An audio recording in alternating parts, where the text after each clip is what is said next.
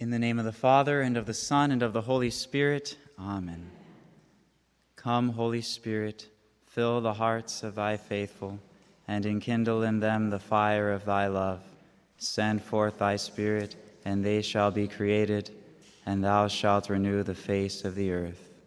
O God, who taught the hearts of the faithful by the light of the Holy Spirit, grant us in the same Spirit to be truly wise and ever to rejoice in his consolation. Through Christ our Lord. Amen. Hail Mary, full of grace, the Lord is with thee. Blessed art thou among women, and blessed is the fruit of thy womb, Jesus. Holy Mary, Mother of God, pray for us sinners, now and at the hour of our death. Amen. Mary, Mother of the Church, pray for us. Saint Joseph, terror of demons, pray for us. In the name of the Father, and of the Son, and of the Holy Spirit. Amen. Please stand.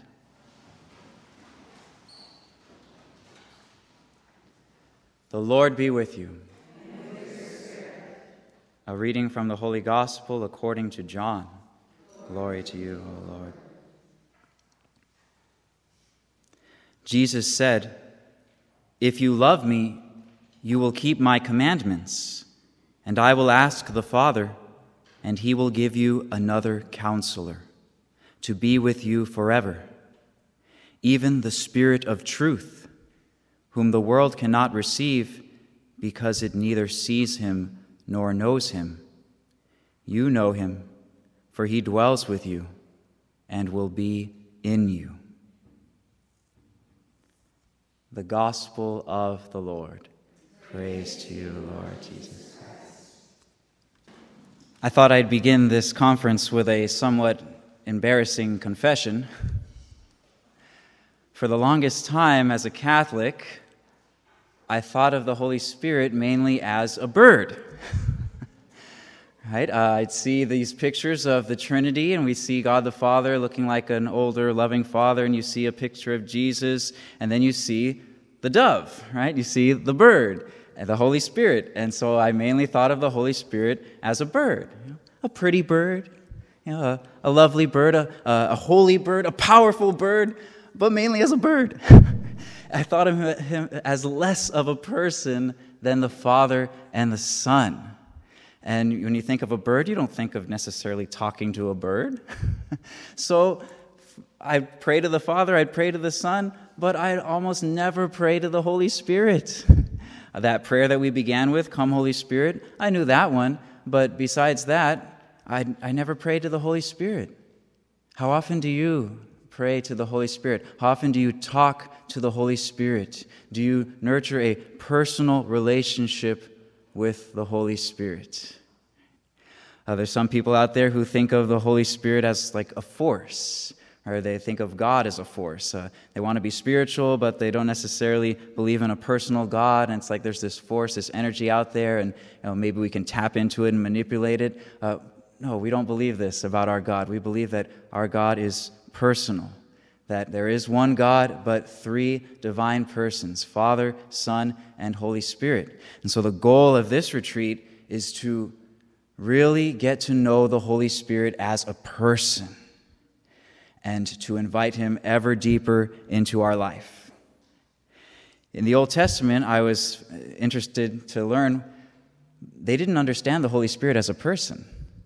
In the Old Testament, the Holy Spirit is understood as a gift from God, but we don't necessarily see an understanding of a person. In Genesis, he's known as the breath of God that gives life. And in the book of the prophet Isaiah, he is spoken of as a special gift given to the Messiah. The Messiah would come with the Holy Spirit.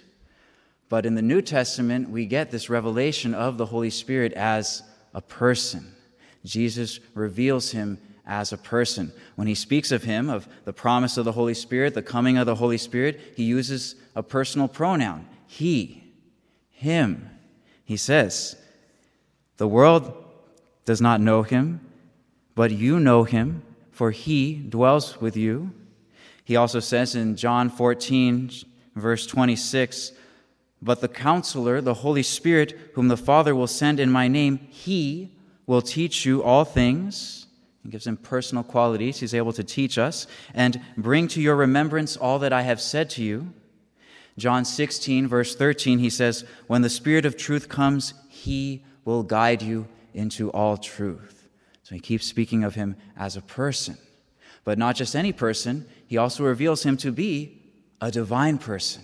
He reveals the Holy Spirit to be God, not a created person, but one of the divine persons that has always existed. When he sends out the apostles after the resurrection, before he ascends into heaven, he tells them to go make disciples of all nations, baptizing them in the name of the Father and of the Son and of the Holy Spirit. He puts him as equal with the Father and the Son, co-equal, co-eternal. He has always existed with the Father and the Son. In John chapter 16, verse 14, I always found this very mysterious. I didn't know exactly what he was saying. He's speaking of the Spirit of truth, and he says, he will glorify me, for he will take what is mine and declare it to you. All that the Father has is mine. Therefore I said that he will take what is mine and declare it to you. I get a number of these phrases in John that are kind of repetitive, and what's exactly being said here? Pope John Paul II, in his encyclical Dominum et Vivificantem, from which we take a lot of this talk, this was written in 1986, he explains that when Jesus is speaking in this phrase, he's talking about the unity between the three divine persons. All that the Father has is mine. That's the unity between them. In other places, he says, I and the Father are one. And then he says of the Holy Spirit, he will take from what is mine and declare it to you. Pope John Paul II says this expresses the unity that the Holy Spirit has with the Father and the Son, that he is able to take what is theirs. So the Holy Spirit is a divine person. That's the first main point of tonight. Now, we might have known that in the past, but good to hammer it home. Again, he's not just a bird. Right, we want to relate to him as a person.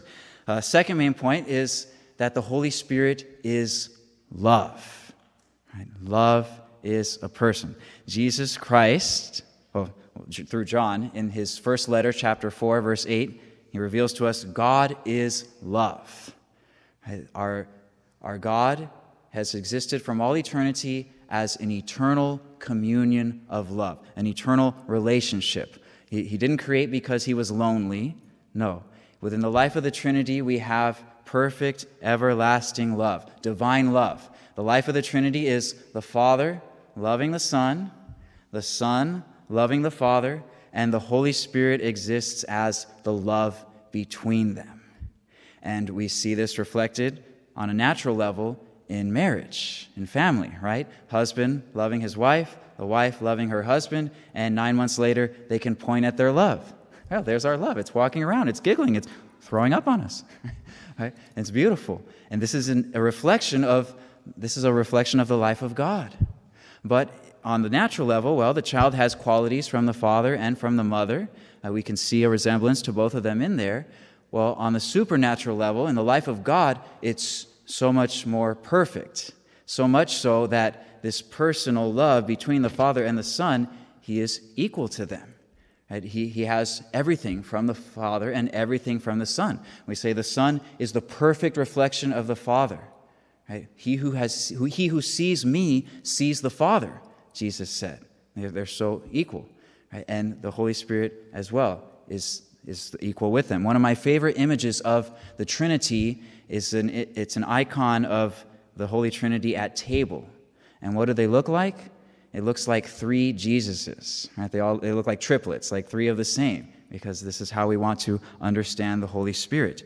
In the Creed, every Sunday, the Nicene Creed, we say the Holy Spirit proceeds from the Father and the Son, and with the Father and the Son, he is adored and glorified. Right? We worship the Holy Spirit. We adore the Holy Spirit as God, not as some lesser creature. And he is the love between them. He is person and he is love. That's the second point. The third point is that the Holy Spirit is gift. The Holy Spirit as a person is also a gift. He is the gift between the Father and the Son. God's love is self-giving. It's so complete, so total, that it's this exchange of total self-giving love between the Father and the Son. The life of the Trinity itself, we could say, is gift. And the Holy Spirit is that gift expressed between the Father and the Son. He is uncreated gift. We have lots of gifts in creation, but the Holy Spirit as uncreated gift between the Father and the Son, He is the source of all giving. He is the source of all gifts. He's the source of everything that comes to us in creation. Right? God creating, this is a gift to everything that exists. It's the gift of existence. Right? And He gives us the gift of existing as human beings, as men and women, with the image of God, having personal powers. Right? All these are gifts. Our mind, our will, our emotions, our heart, all these are gifts. Everything is flowing from the Holy Spirit. All of God's actions flow from love. The Holy Spirit is that love. So the Holy Spirit is a divine person. He is love. He is gift. And from this flows creation. Why did God create? Have you ever asked that question? Why did God create? If everything was so perfect in the life of the Trinity, right? Infinite beauty, infinite goodness, infinite love, infinite truth, wisdom, everything good. No darkness, no ugliness, no sin, nothing bad. And yet God decides to create. Why? Because our God is so good that He wants to extend this communion of love.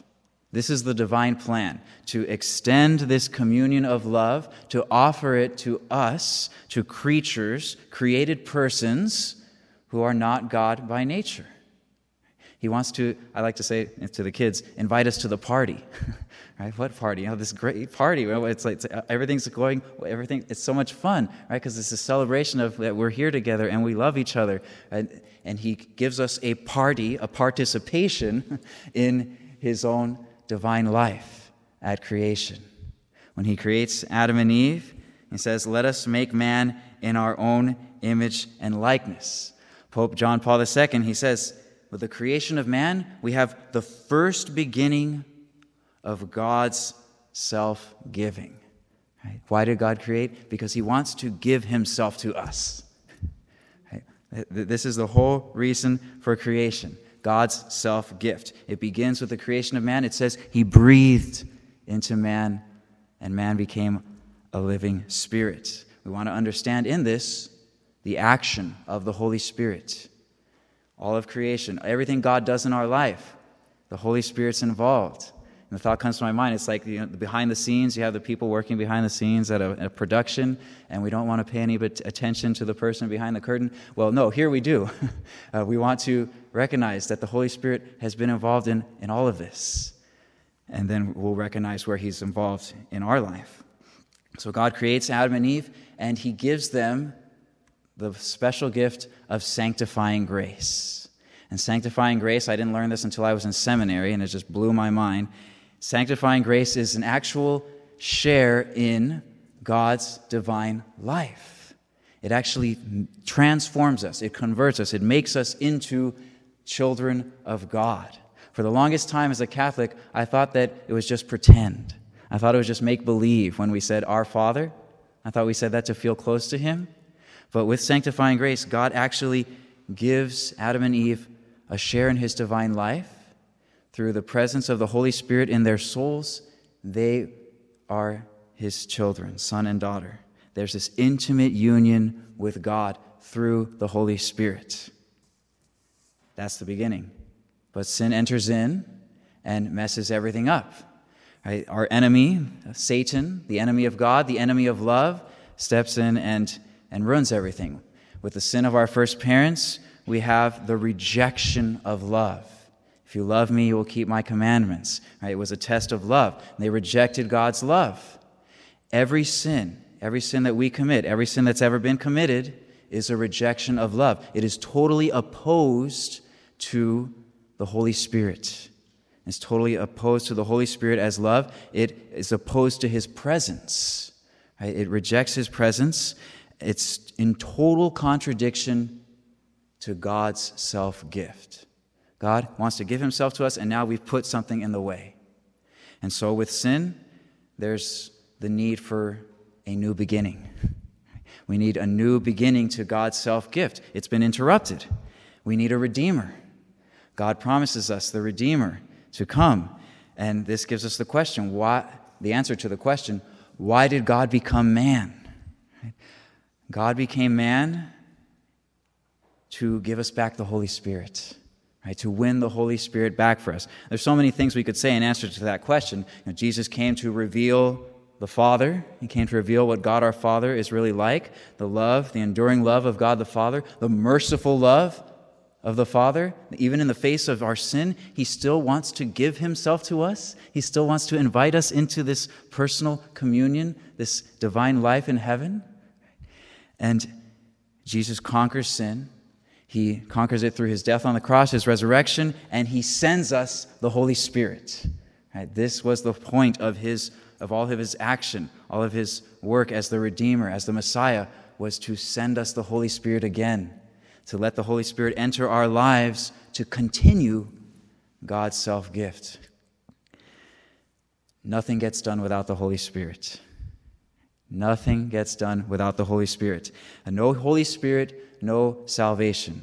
No Holy Spirit, no redemption. And so we recognize in the Scriptures all these different references to the Holy Spirit in the life of Jesus. We mentioned the prophet Isaiah when he's talking about the coming of the Messiah. He says in Isaiah 11, verse 1, "There shall come forth a shoot from the stump of Jesse, and a branch shall grow out of his roots, and the Spirit of the Lord shall rest upon him." This is what identifies Jesus as the Messiah. Does He have the Spirit? Isaiah 42, verse 1, "Behold my servant whom I uphold, my chosen, in whom my soul delights. I have put my Spirit upon him." Jesus, when He begins His ministry, He quotes from the prophet Isaiah. It says He took the scroll and He found the passage in Isaiah that reads, this is Isaiah chapter 61, "The Spirit of the Lord God is upon me, because the Lord has anointed me to bring good tidings to the afflicted. He has sent me to bind up the brokenhearted, to proclaim liberty to captives, to open the prison, to the opening of the prison to those who are bound, and to proclaim the year of the Lord's favor." He is defining His messianic mission. It begins with the coming of the Holy Spirit. The word Messiah means Christ, and the word Christ means the anointed one. Jesus is the one who is anointed by the Holy Spirit. In His becoming man, right, the Holy Spirit's action is there, uniting this humanity to His divinity. And so we have the annunciation of the angel Gabriel that He will be conceived by the power of the Holy Spirit. The Holy Spirit will come upon you, and the power of the Most High will overshadow you. The Holy Spirit is there at the beginning, at His conception, but the Holy Spirit's presence continues throughout His whole life. He doesn't just plant the seed and leave. No. After this, we hear of all these different actions of the Spirit. At His baptism, the Spirit is seen coming down in the form of a dove. Right? Yes, the dove, to remind us, He's a spirit of purity, holiness, but it's not a bird, right? It's the divine person coming upon Him, and it's been with Him His whole life, but it's manifested at the baptism. And then we read in Luke that the Spirit led Him to the desert. Right? Everything He does as the Messiah is guided, prompted by the Holy Spirit. They're a team. And He goes into the desert to be tempted by the devil. And then everything He's doing, rejoicing in the Holy Spirit. When He sends out His disciples to prepare the way for Him, to proclaim the kingdom is at hand, they come back, they're celebrating, even the demons are subject to us, and then it says, He rejoiced in the Holy Spirit, right? Even the emotions, right? As human, all that comes from the Holy Spirit too. He suffers, dies, rises from the dead by the power of the Holy Spirit. The Holy Spirit is a part of everything the whole time. At His last breath, He says, "Father, into your hands I commend my spirit." He's not just talking about His human soul. He's talking about the Holy Spirit. And we read that He gave up His Spirit. And with this, it becomes possible to send us the Holy Spirit as the Messiah, as the anointed one. As the one who has the fullness of the Holy Spirit, he also becomes a mediator for us, a mediator sending us the Holy Spirit. After the Paschal mystery, the self-gift of God begins again. We have that new beginning that we need because of sin. God is able to send the Holy Spirit into our souls, into our lives, to give us everything we need for this personal communion with Him. Everything we need to become, literally, His sons and daughters. Sanctifying grace in our soul at baptism. The virtues of faith, hope, and charity. More on that tomorrow. All the different graces God sends us, His help in every moment to live as His sons and daughters. All of this is coming from the Holy Spirit.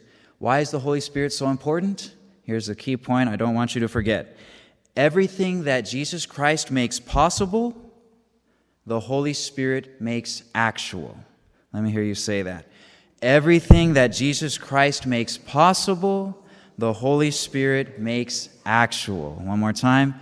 Everything that Jesus Christ makes possible, the Holy Spirit makes actual. Yes, and with that, we want to understand. Christ's death, resurrection, ascension, His whole Paschal mystery, everything He did would be meaningless to us, would be no profit to us at all if God did not send us the Holy Spirit. Because it is the Holy Spirit that works all of this in our life. Right? He is the love of the Father. He is the love with which God loves. So God's saving and redeeming work coming from His love must come to us through the Holy Spirit. Everything we receive in the sacraments, forgiveness of sins, graces for matrimony, the real presence of Jesus in the Eucharist, the Holy Spirit is there. This is why there's that moment during the Mass when the priest holds up the host and the chalice, and he says the doxology, through Him, with Him, in the unity of the Holy Spirit. And for the longest time, when I'd hear in Him, I didn't know what that meant. And it goes on to say, in the unity of the Holy Spirit.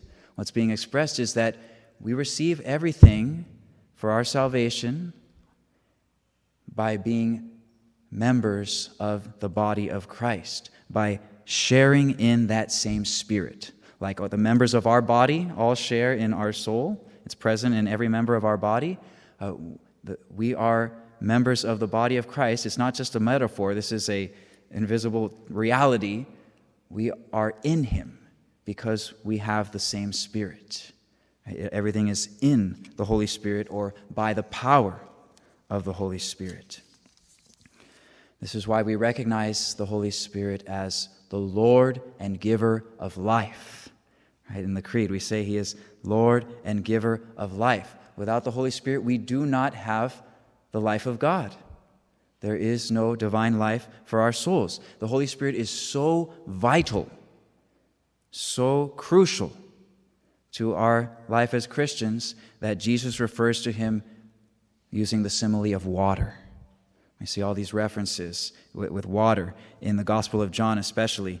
John chapter 7, he says, if anyone thirst, let him come to me and drink. He who believes in me, as the Scripture has said, out of his heart shall flow rivers of living water.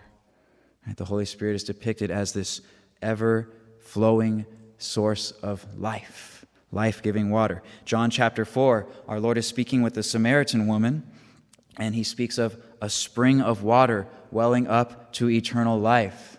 He says, if you knew the gift of God. I love that. It sounds so intriguing. If you knew the gift of God, and He's speaking of the Holy Spirit. It's like, if you knew what I was offering you, then you would ask for it.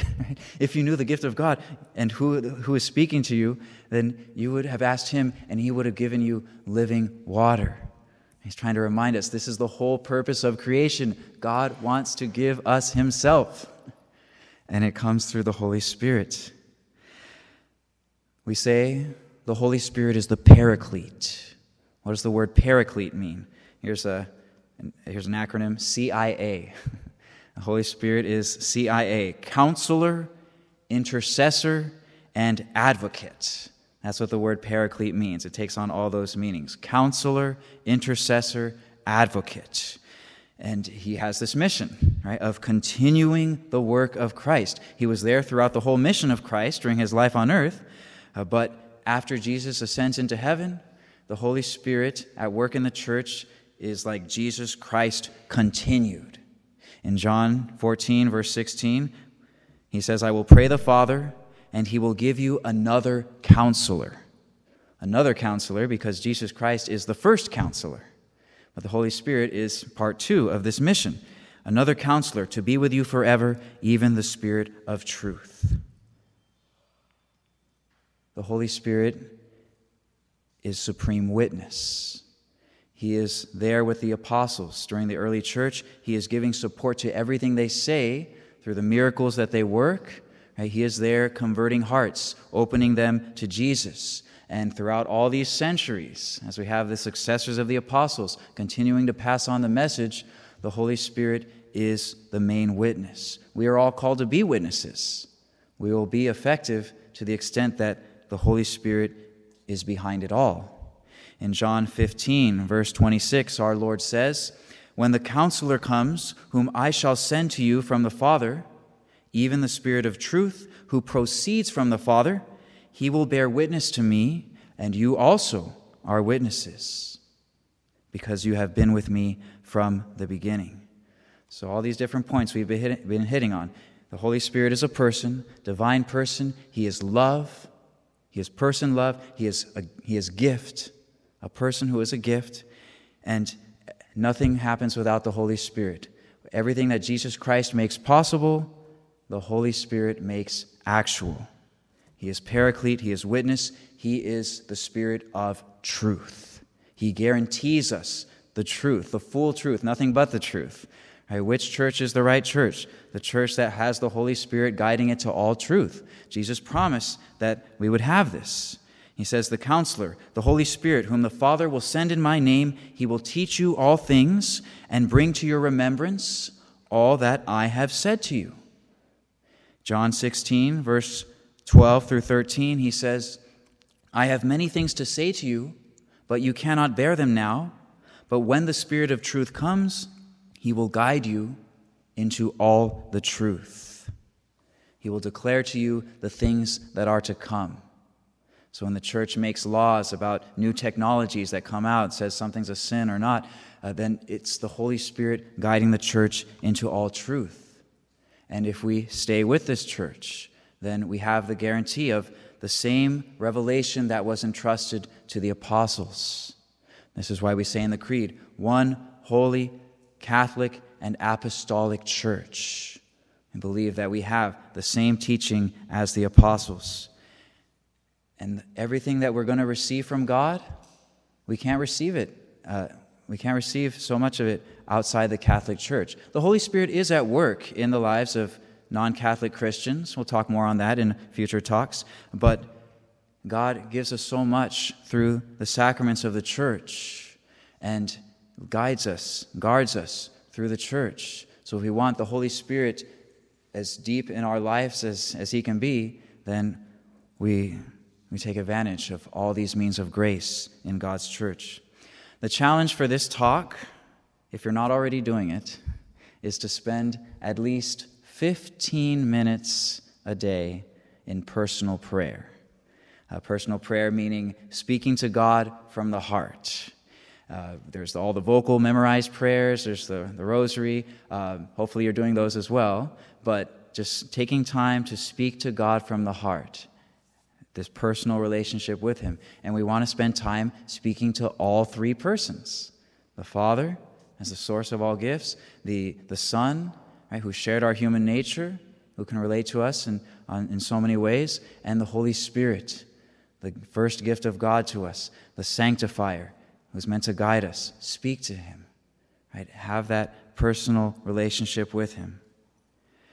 At this moment, let us turn to our Lord in prayer and thank him for the gift of the Holy Spirit. In the name of the Father, and of the Son, and of the Holy Spirit, amen. Lord God, Father, Son, and Holy Spirit, we praise you as total self-giving love, life-giving love, as eternal personal communion. We thank you for creating us to share in that communion of love. We thank you for the redeeming work of Jesus Christ, accomplished by the power of the Holy Spirit, and we thank you for sending the Spirit into our lives to apply the gifts of salvation and to sanctify our souls. May we continually welcome the action of this Spirit to bring us into ever deeper communion with you. Through Jesus Christ our Lord. Amen. And let us pray the prayer our Lord taught us. Our Father, who art in heaven, hallowed be thy name. Thy kingdom come, thy will be done, on earth as it is in heaven. Give us this day our daily bread, and forgive us our trespasses, as we forgive those who trespass against us. And lead us not into temptation, but deliver us from evil. Amen. The Lord be with you. And with your spirit. May Almighty God bless you, the Father, and the Son, and the Holy Spirit. Amen. Amen.